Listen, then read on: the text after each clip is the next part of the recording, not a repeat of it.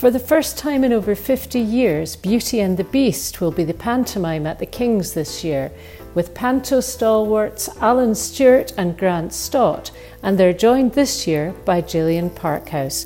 We spoke to them at the end of the first week of rehearsals. I'm Gillian Parkhouse. I'm playing Belle in Beauty and the Beast. Beauty and the Beast, which one's which? Well, I'm kind of in the middle. And, well, I'm a lady. But you like being a lady. I like being a lady. I love being a lady for a long, long time now. 1997 was the first time I put a dress on.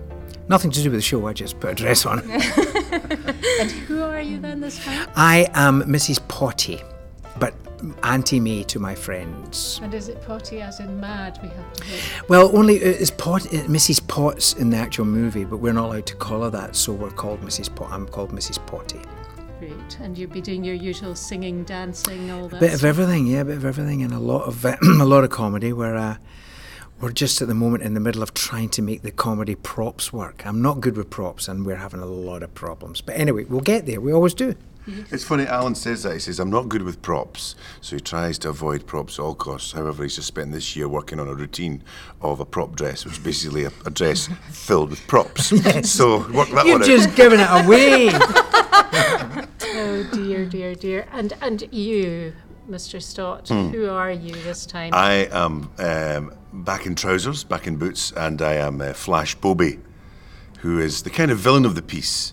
But villainous in a way that he's quite chauvinistic and a bit unpleasant, but thinks he is the bee's knees, and therefore all the women in his head fancy him, and therefore he's got his eyes on Belle and thinks she's naturally going to fall in love with him and marry him as well, but that's not quite how it pans out for him. Why not? Why would you not love him? Because he's vain, he's selfish, he's arrogant, and he's Grant Stott. He's Grant Stott. A little bit the bad bits about me.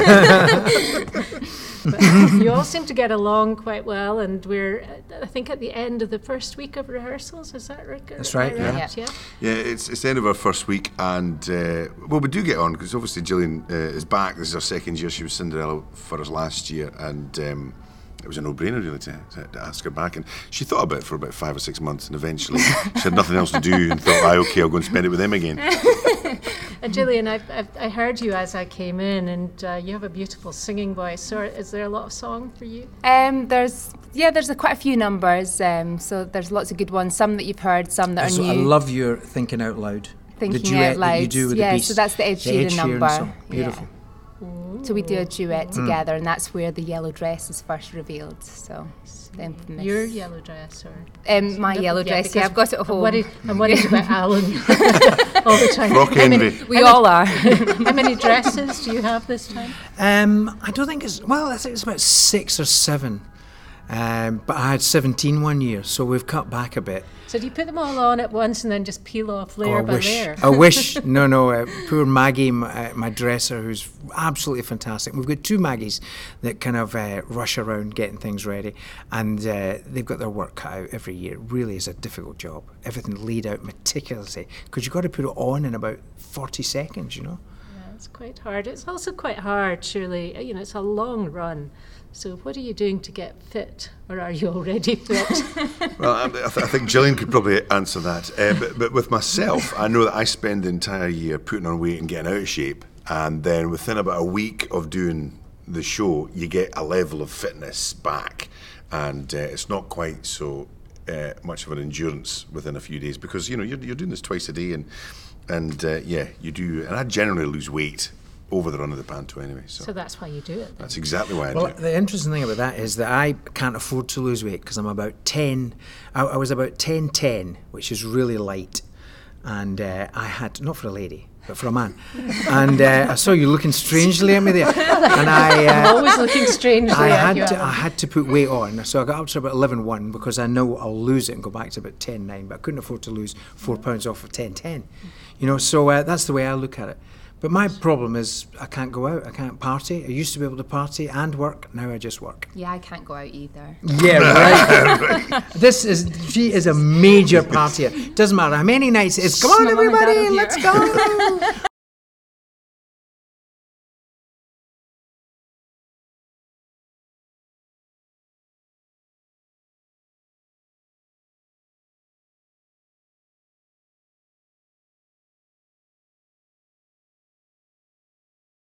Gillian is sort of the Holding younger the member of the fort. team who is keeping the party spirit alive. But you have to go out, and I'm a great advocate of going to the pub afterwards or going out and hanging out with everybody because we work so hard on this, and that's a big part of it. Is just having a bit of downtime and a bit of fun with everybody, which then we then bring into the show the next day, that energy and that fun and that sort of wind up. And Well, it is the sense of fun. I mean, everybody in the audience is there to have a bit of fun. So you guys have to, because you have to communicate that to your huge audiences. 90,000 people are going to see this Huge. show. Not all in one night. Well, that would be okay. Ed Sheeran can do that, but we can't. a couple of nights at the Hydro, that would really do it. But no, it is the energy, and you know, people come into this, you know, Panto generally and treat it as a job. They think, oh, it's just a gig that's going to see me for the next few weeks, and they will crash and burn. You cannot just come into this and think, and I'm just going to get through it and walk through it. You can't. You have to commit 110%, because if you don't, it'll get you, and it'll be torture. Twice a day of doing this 6 days a week for 7 weeks. If you're not enjoying it, then it would be hellish. But it will be good, and this is the first time for almost 50 years that Beauty and the Beast has been at the King's. Correct. I find that You had the exact date, what was it? unbelievable. Yeah, I think it was 1948. Last time I was at the King's in Edinburgh, so it's exciting on a number of levels. It's different you were on a number born, of levels.